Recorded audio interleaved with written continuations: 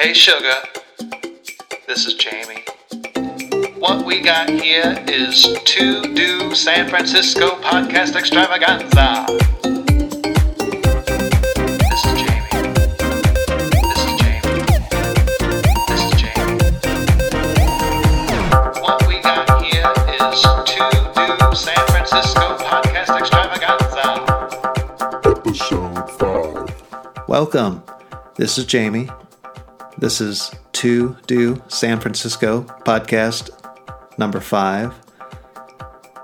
On this episode, I want to share with you some volunteer opportunities with the San Francisco Marin Food Bank, a women's march coming up on Saturday, October 17th in San Francisco downtown, and some quick review of the options, or at least a couple of transit options for getting to or from San Francisco International Airport to downtown San Francisco.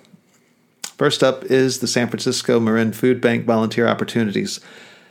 So there's about 28 pop-up food pantries in San Francisco and in Marin. And there's a need for volunteers. They need about 2,000 or so volunteers every week. There's 2,000 volunteer slots. People can, of course, help to fill out more than just one slot.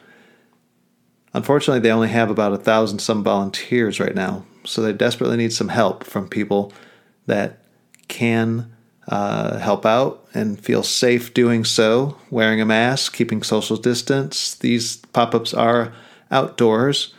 They are either drive-through or they are walk-up, but they do keep in mind COVID-19 safety measures to keep the volunteers safe, and also the folks that are coming for food, for help. I've heard that it's a very well-run volunteer operation, very organized. As you can imagine, it has to be with San Francisco Marin Food Bank. So please do check out that opportunity. I have the web address in front of me here. Let me read it to you. It's SFM for Marin, foodbank.org. I'll put links on the show notes for you so you can click on that and sign up for some volunteering, sign up with friends, maybe coworkers. Might be a good excuse to see some coworkers that you haven't seen in 6 or 7 months. Check it out.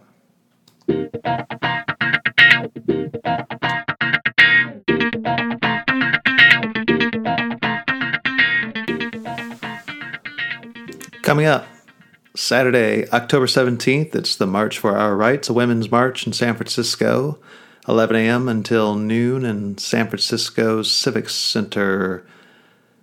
The website for more information is womensmarchsf.org, and there is a conditional possible cancellation if the air quality on that day happens to be in the the orange or red zone. So if it's, what is that, over, I'm going to guess over 150 maybe. Anyway, the event could be canceled if the air is bad. Hopefully we won't have any flare-ups of bad air pollution, and it will happen. This is an event. You might remember the Pussy Hats several years ago after our current president came into office. Women showed up in the streets and sort of let them know that folks were concerned, as to put it mildly. So please do check it out. Remain socially distanced, of course. Wear your mask. This is not a super spreader event, please. Masks are required. And there's no rally at the beginning or end of the march. So check it out.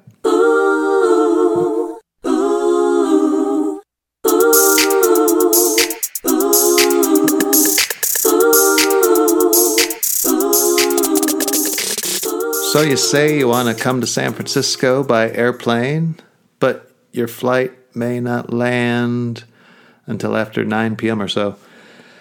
Bad news. The BART system, the San Francisco Bay Area Rapid Transit District's well-known trains, are not running after 9 p.m. these COVID-19 days. See, their ridership is down. It's like 10% of what it is in normal times when people are commuting to downtown San Francisco to fill up the office buildings, so on and so forth. So, if you're not able to take BART, which is by far the best choice for public transit, and probably followed by taking a taxi cab using the Flywheel app, in my opinion, that's where my consideration starts and stops, more or less. I don't look at those gig ride, whatever things. Your other option is a Samtrans bus. San Mateo County, their bus service, they have a 398 bus and a 292 bus that stop and pick folks up. Now keep in mind, these are not really intended to be carrying luggage. So if you have a ton of luggage, I would urge you to get a taxi cab, pay the $50 or $60 or whatever it costs to take a taxi cab. But if you're traveling light with just a carry-on bag, the bus, it takes a little while longer just because, bus stops and all compared to BART. But it is an option that runs practically 24 hours a day. So if your plane isn't arriving until 10 p.m., 11 p.m., midnight or so, it gives you an option. It also gives you an option on the weekends if you arrive kind of early in the morning. BART service doesn't start until, I think it's 8 a.m. at the time I'm recording this, which is October 11th, 2020. So that's your quick review of public transit options. There is Caltrain also, but you have to take a BART train to get to the Caltrain, and that's more intended for people that are heading south, further down the peninsula to, Palo Alto or Mountain View, San Jose, stuff like that. That's all I got this week. I'm keeping it brief. Hope you have a great week. If you haven't already started following To Do SF Podcast on Twitter, I would appreciate if you would. If you have not yet gone over to Facebook, if you're a Facebook user, and started liking the To Do SF page, I believe is the name, please do that.